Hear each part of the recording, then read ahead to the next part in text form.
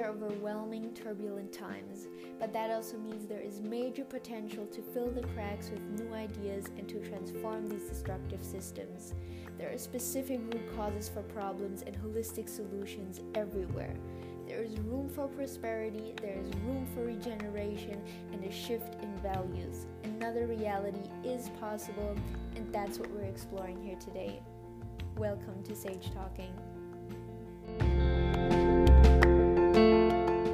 My name is Steven Donziger. I'm an attorney in the United States. I live in New York, and I've worked for many years on a particular legal case, an environmental justice case on behalf of indigenous peoples in Ecuador, in the Amazon of Ecuador, to hold Chevron accountable for the deliberate dumping of billions of gallons of cancer-causing oil waste into the rainforest.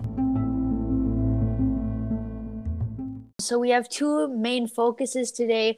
Number one is the Ecuadorian Amazon, how you arrived there, the impressions the country, nature, wildlife, and people had on you, and the devastation that Chevron, or formerly Texaco, has caused there, and also the emotional side of being involved in all of this, how that has shaped your view of corporations, the law, and also the world we live in general.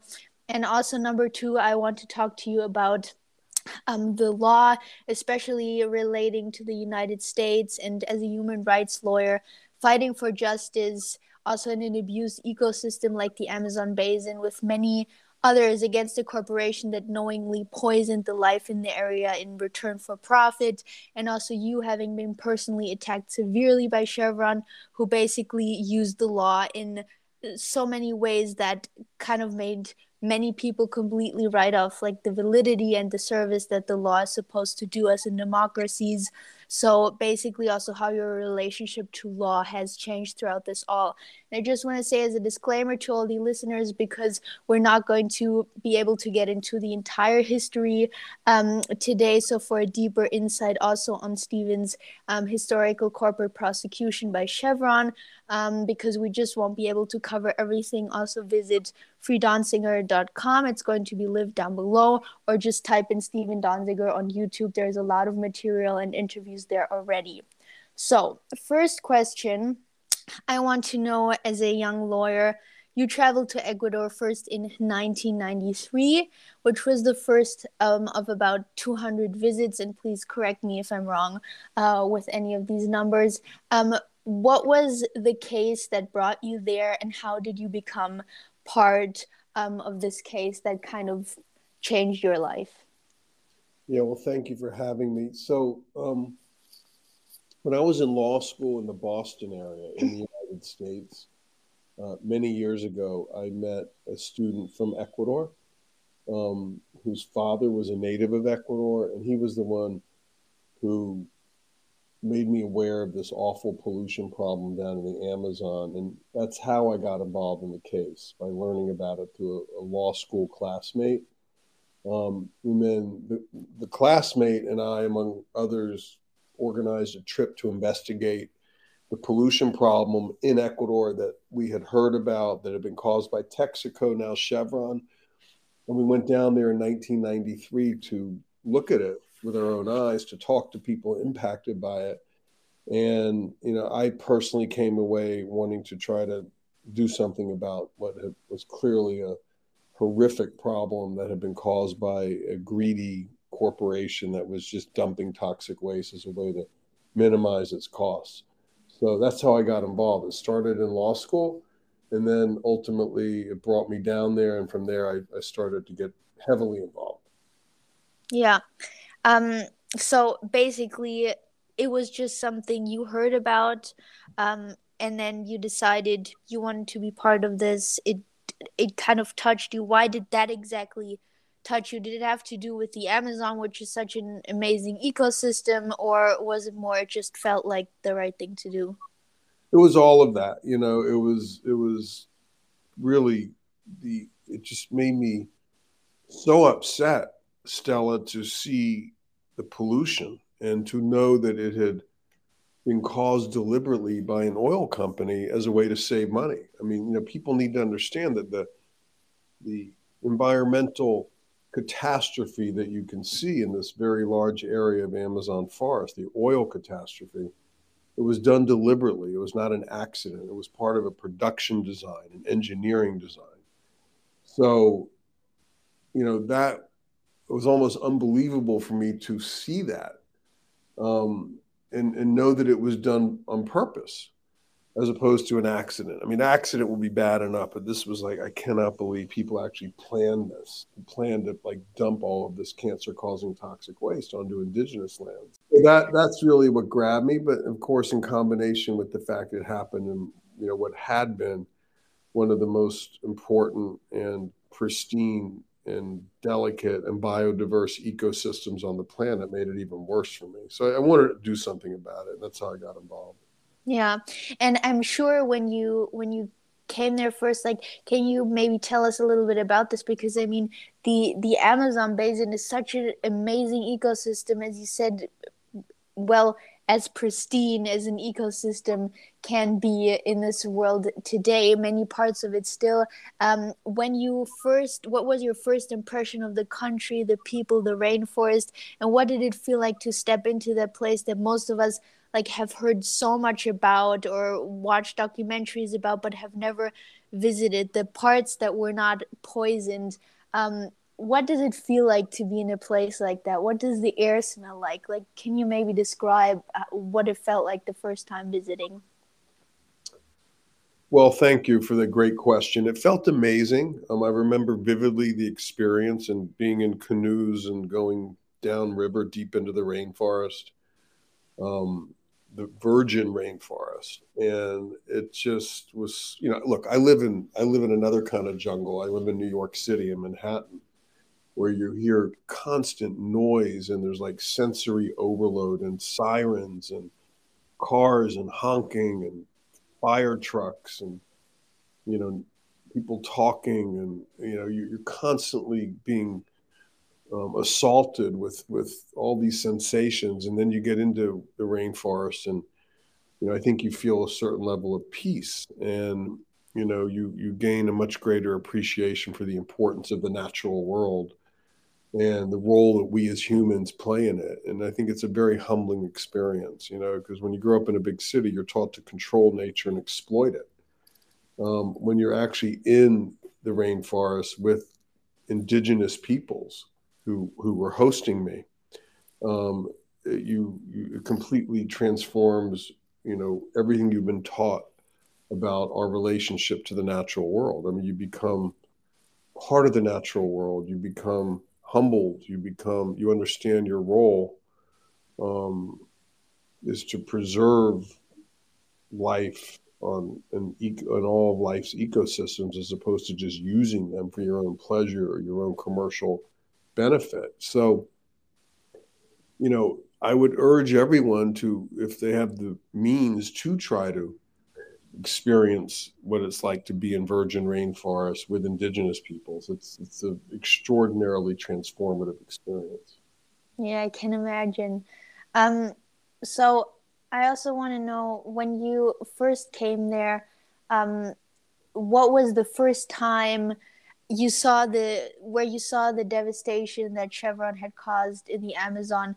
What did that look like? What did you feel there? And maybe would you share also some of the most profound moments that really shocked you to the core, regarding where you saw really the impact of just the devastation, where you really saw nature or people suffering? Well, I saw a lot of very disturbing scenes, but I remember on my first trip back in 1993, like going over this hill, and it was kind of a nature preserve with not a lot of trees, like a swampy area. And like as far as I could see, there was just oil. Like the swamp had become a gigantic oil pit. I just couldn't believe it, And even worse, you would see some of the local people wading into these oil pits up to their waist or even up to their shoulders, with no protection, on the theory that they were cleaning them with like buckets. But I mean, it was just futile, because we're talking about lakes, large lakes of oil. in the forest, you can't clean that with buckets. So, you know, these people who were doing this, and who, I don't know what they were getting paid, but it was a very small amount of money, um, were obviously desperate. And it was a vicious cycle because the people who would wade into these pits on the theory that they were cleaning them, which was a bunch of BS, um, probably had been displaced from their traditional lifestyles by the pollution, you know, forcing them to figure out how to make money to survive. And then they were making money by cleaning up the pollution caused by an industry that had destroyed their traditional lifestyles. You know, the indigenous lifestyle where you don't have money and you lead a very prosperous life because you're like living off of this bountiful forest.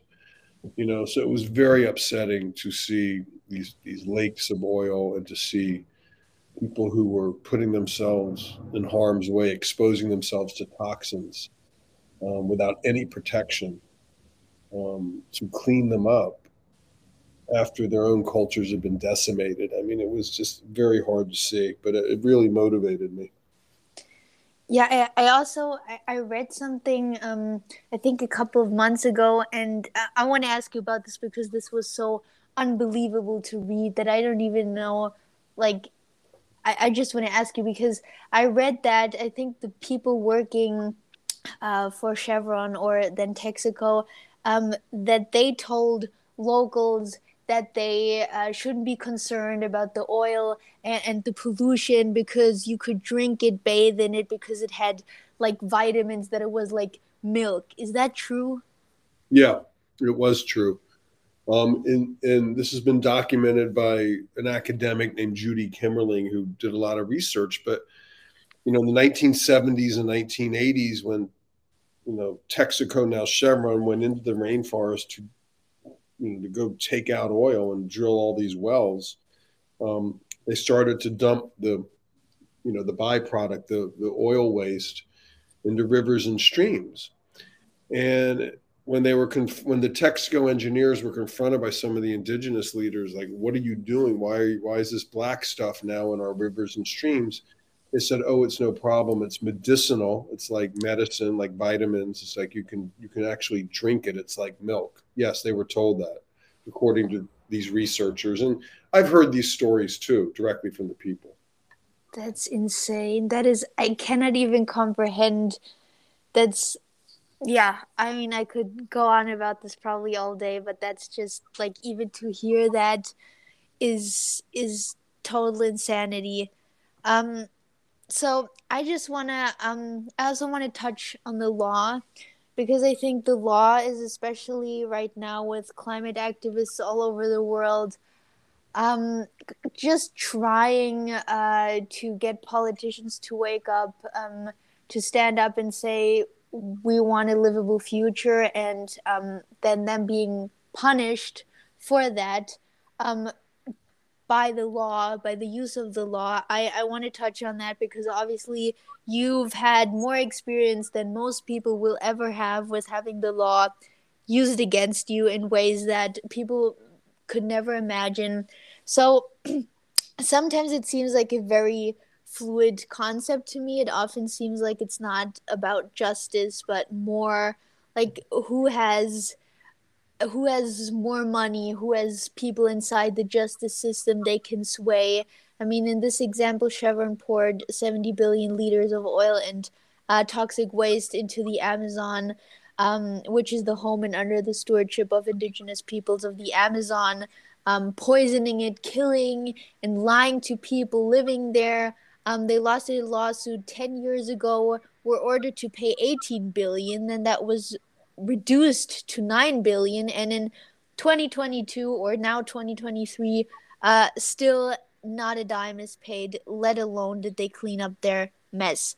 So could you quickly run us through what happened? They lose a lawsuit and we end up here without any justice served. How did Chevron, or what was the steps, how did they manipulate the law, and also the people actually who took an oath to oblige to and to protect the rule of law, How did Chevron and their lawyers exactly manipulate that system and use the law in ways that, well, it shouldn't be used?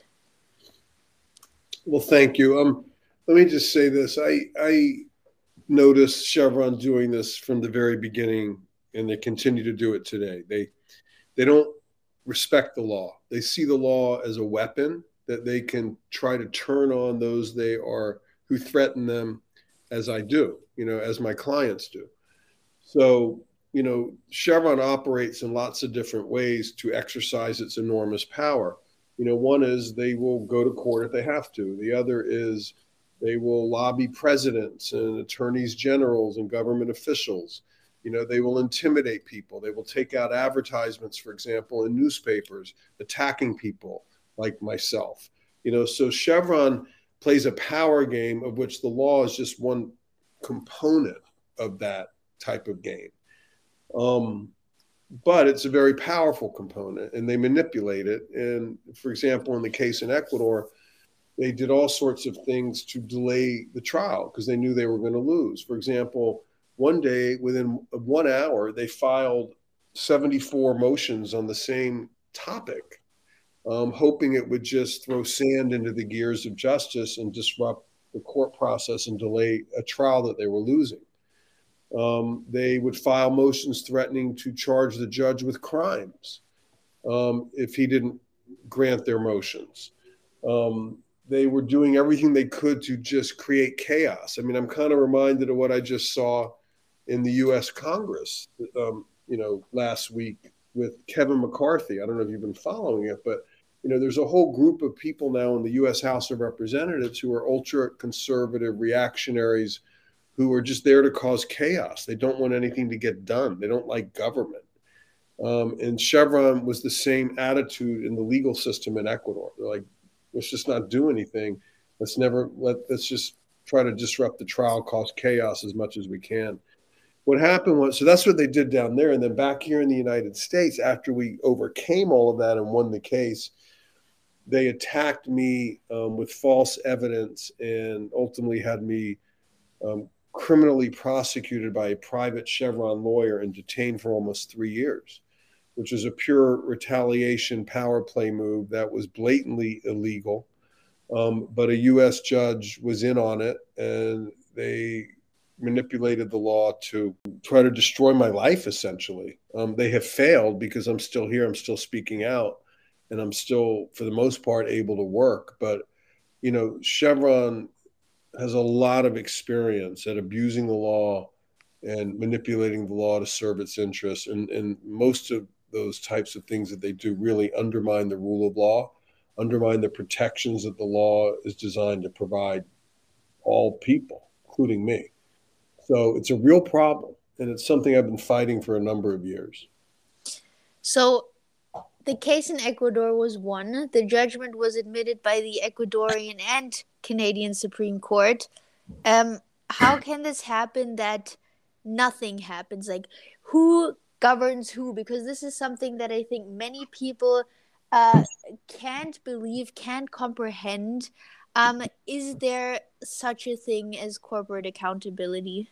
Well, that's a great question. Let me just answer it by saying that in my experience, the judiciary, really judiciaries all over the world, I've worked in a number of countries, are very scared of the fossil fuel industry.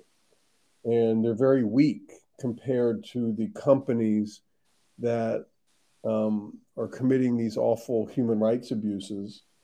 And it's just, I find it hard to get judges, as a general matter, to conduct themselves in a way that would end up imposing significant liability on these companies. Judges get very nervous, they get threatened, they feel pressure. And it's shocking, actually, the degree to which the normal rules of law either are ignored or just thrown out when, indigenous peoples or people with not a lot of money win a multi-billion-dollar judgment. I mean, I've seen courts do all sorts of illegal things to prevent the people of Ecuador from collecting on that judgment. Now, one fundamental problem is, the judgment is in one country. It's in Ecuador.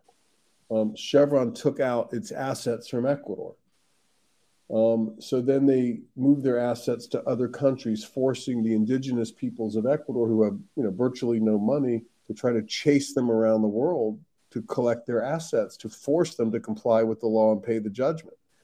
And that's very expensive to do. And then, they show up in other countries with new lawyers, and they basically have to have a whole other lawsuit, a whole other legal proceeding on top of the one they already fought for many years and had won. And then on top of that, Chevron manipulates the law to attack their lawyers, people like me, and get them locked up. One fundamental problem is court judgments happen on a national level in a country. These multinational corporations can move their assets around multiple countries, and it gives them a major advantage. Like if you win in one country, they can just say, oh, we don't have anything here, you can't collect, and we're going to fight you. And then you got to go to other countries.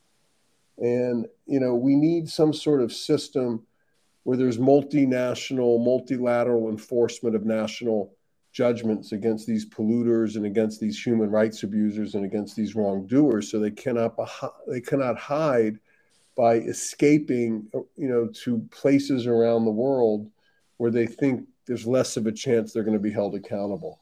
So it's a lot of issues, but the fundamental issue is courts need to do their jobs better and stand up to corporate power when the corporations like Chevron try to intimidate them.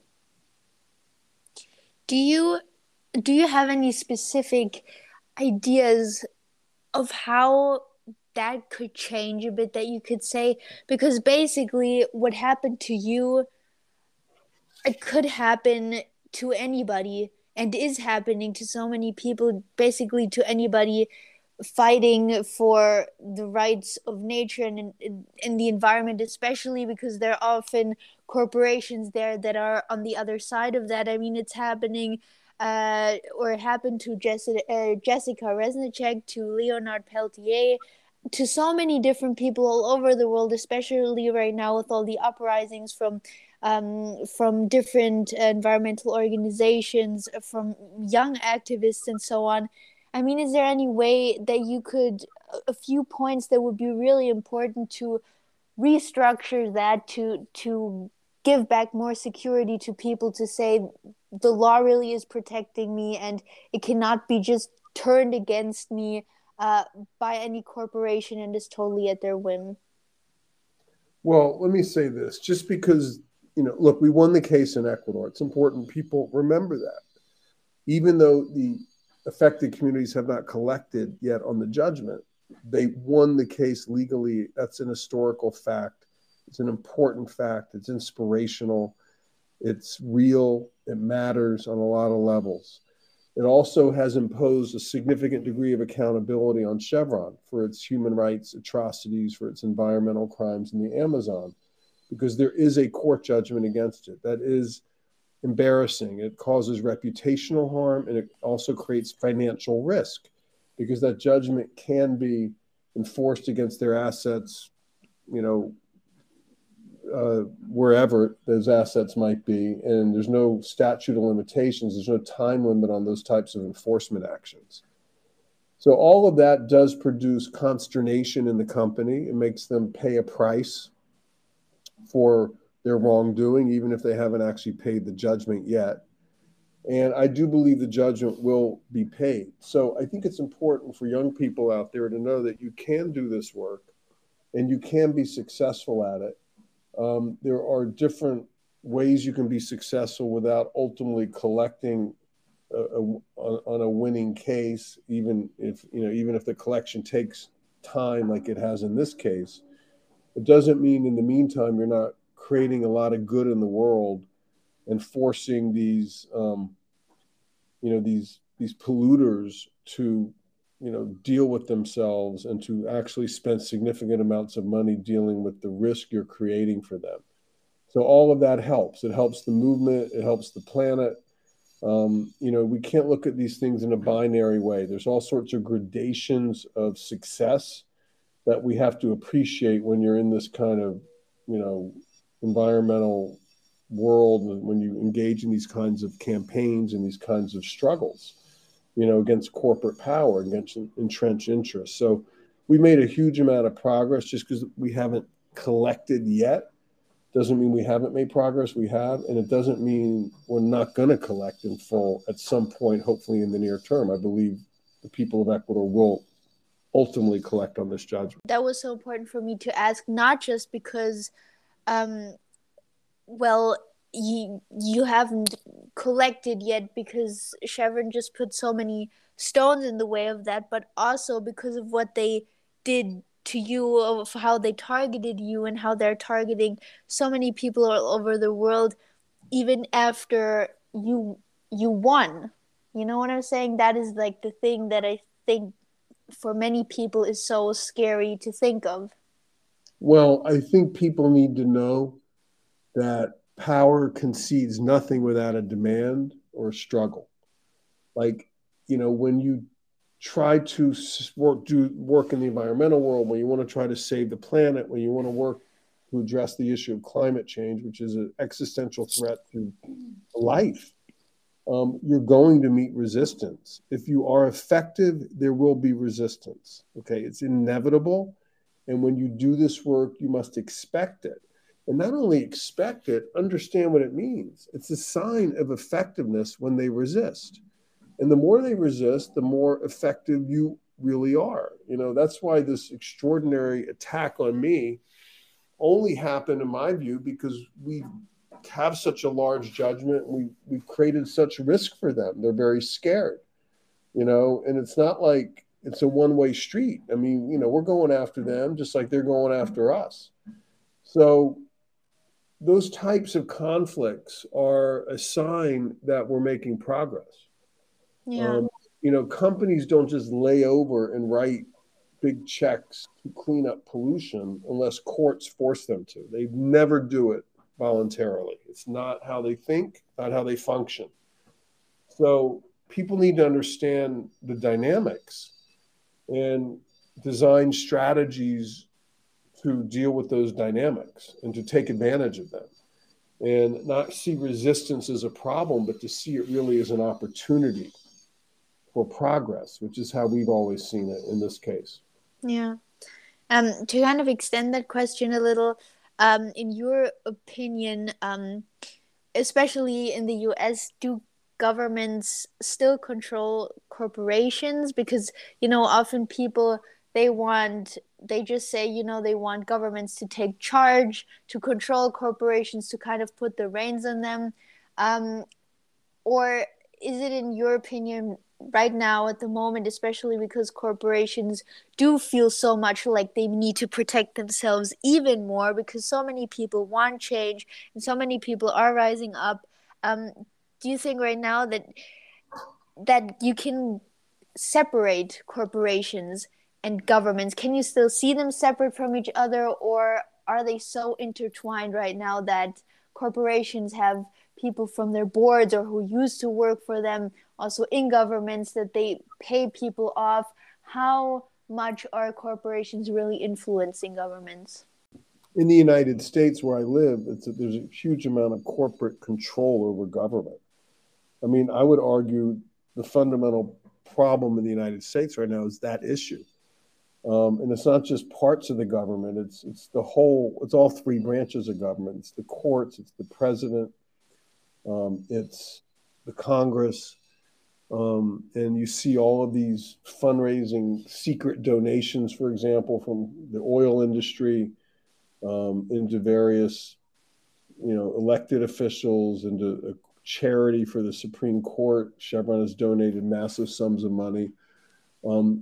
So, I don't think, look, I think the mechanisms and the tools of government to regulate corporations and control them have been weakened dramatically over the course of the last 20, 30 years. And, particularly in the United States, but also in other countries. I think the problem is particularly bad here because the corporations have so much money. They've really been able to control the law and allow themselves to donate unlimited amounts of money to politicians and to political campaigns so they can manipulate who gets to make policy. And I don't think you see it to that extent in other countries, like to the extent you do in the United States, because the laws are so pro-corporate that they're able to, take all their money and all their power and pay virtually no taxes and, buy off politicians for small amounts of money. And I do think it's a serious problem. It's probably the biggest problem we have in at least in the, in the wealthy nations. And it's certainly the biggest challenge we face in the United States, in my opinion. Yeah. To close this off, I want to know, what did you take away from your time? What was it? I think 45 days when you were in prison in Danbury. I just want to know, to anybody who doesn't know about that time, definitely read up on the internet about it. How did you stay strong during that time? Because I think most people, they would say that one of the worst things that could probably happen in their life is to go to be sent to prison without having done anything wrong. I'm just fighting for what is right and then being sent to prison for it. How did you stay strong? What was your maybe impressions of fellow inmates and also the people employed at Danbury? Can you maybe give us a few sentences about that time? Thank you. Well, what really enabled me to get through more than anything is knowing how much support I had on the outside, including Stella, from people like you who wrote me letters, which I so appreciate. People get very isolated in prison, particularly when they're there a long time. I was only there 45 days, and I was the only person in the entire prison out of approximately 900 people who was in there for a minor offense. Everyone else was a felony, and I was a misdemeanor, I was in there for the most minor offense level in the entire criminal law of the United States. And like most people, of course, I didn't commit a crime. I want to be clear about that. But a court, without a jury, in what I would call a rigged trial, convicted me of a crime. So I had a conviction, but it was a very minor conviction. And every other time that kind of conviction happened to an offender like me, supposed offender, they would not go to jail. They would not go to prison. They would be put on probation or given a very minor type of sentence at home. So the fact they forced me into prison was a reflection of the fact Chevron was really controlling this, its allies in the judiciary. They were trying to use me as an example to punish me. So, I went in knowing the game they were playing. I was upset by it, but I also knew I had a lot of support on the outside. What I found in prison, by the way, was a lot of humanity. People living in locked facilities for 5, 10, 15, 20, 25 years and longer. And that's your life. And people don't stop living just because they're in prison. Like, they don't go to prison, stop living, and wait to get out. They go to prison, they keep living in the confines of the prison to the best of their ability. And I found that people, were incredibly good to each other for the most part. And the staff also understood it as well, the prison guards. I never wanted to get too comfortable there. I was not comfortable there. I wanted to get out as soon as I could. And I was fortunate in that the staff in the prison, unlike, I will say, the court system here that, railroaded me, the staff was very professional. They were mystified as to why I was there. They knew something was up, and they treated me with decency. So I appreciate that, and I was fortunate to be able to get out after 45 days, although I never should have been in to begin with. Yeah. Do you maybe just want to also quickly share what's the way forward from where you are now? What are you working on with the team that's supporting you, also on getting your passport back, your law license, and still on getting justice for the people and nature in the Amazon basin? and everything that you're continually putting all your heart and energy in. What is that right now, and how can also people support you best?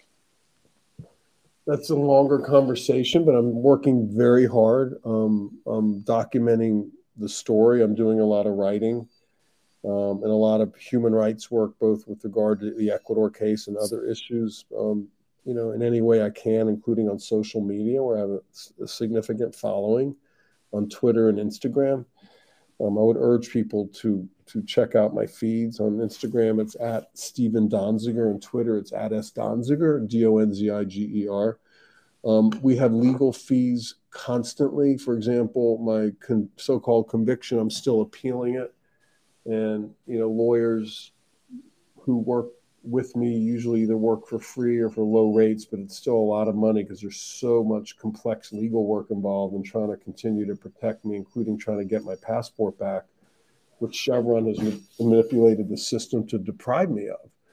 So, if people want to help, there's really a couple of ways you can help. One is go to the website freedonziger.com, FREEDONZIGER.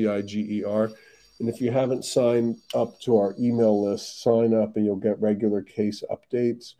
And if you can, donate to the Legal Defense Fund. Just so people understand, I don't have a bank account. I'm pretty much off the financial grid because Chevron won't let me keep money. They keep taking it because they got the judge to order me to pay their legal fees, which are millions and millions of dollars. I will never have that much money to pay it, and it's totally unfair.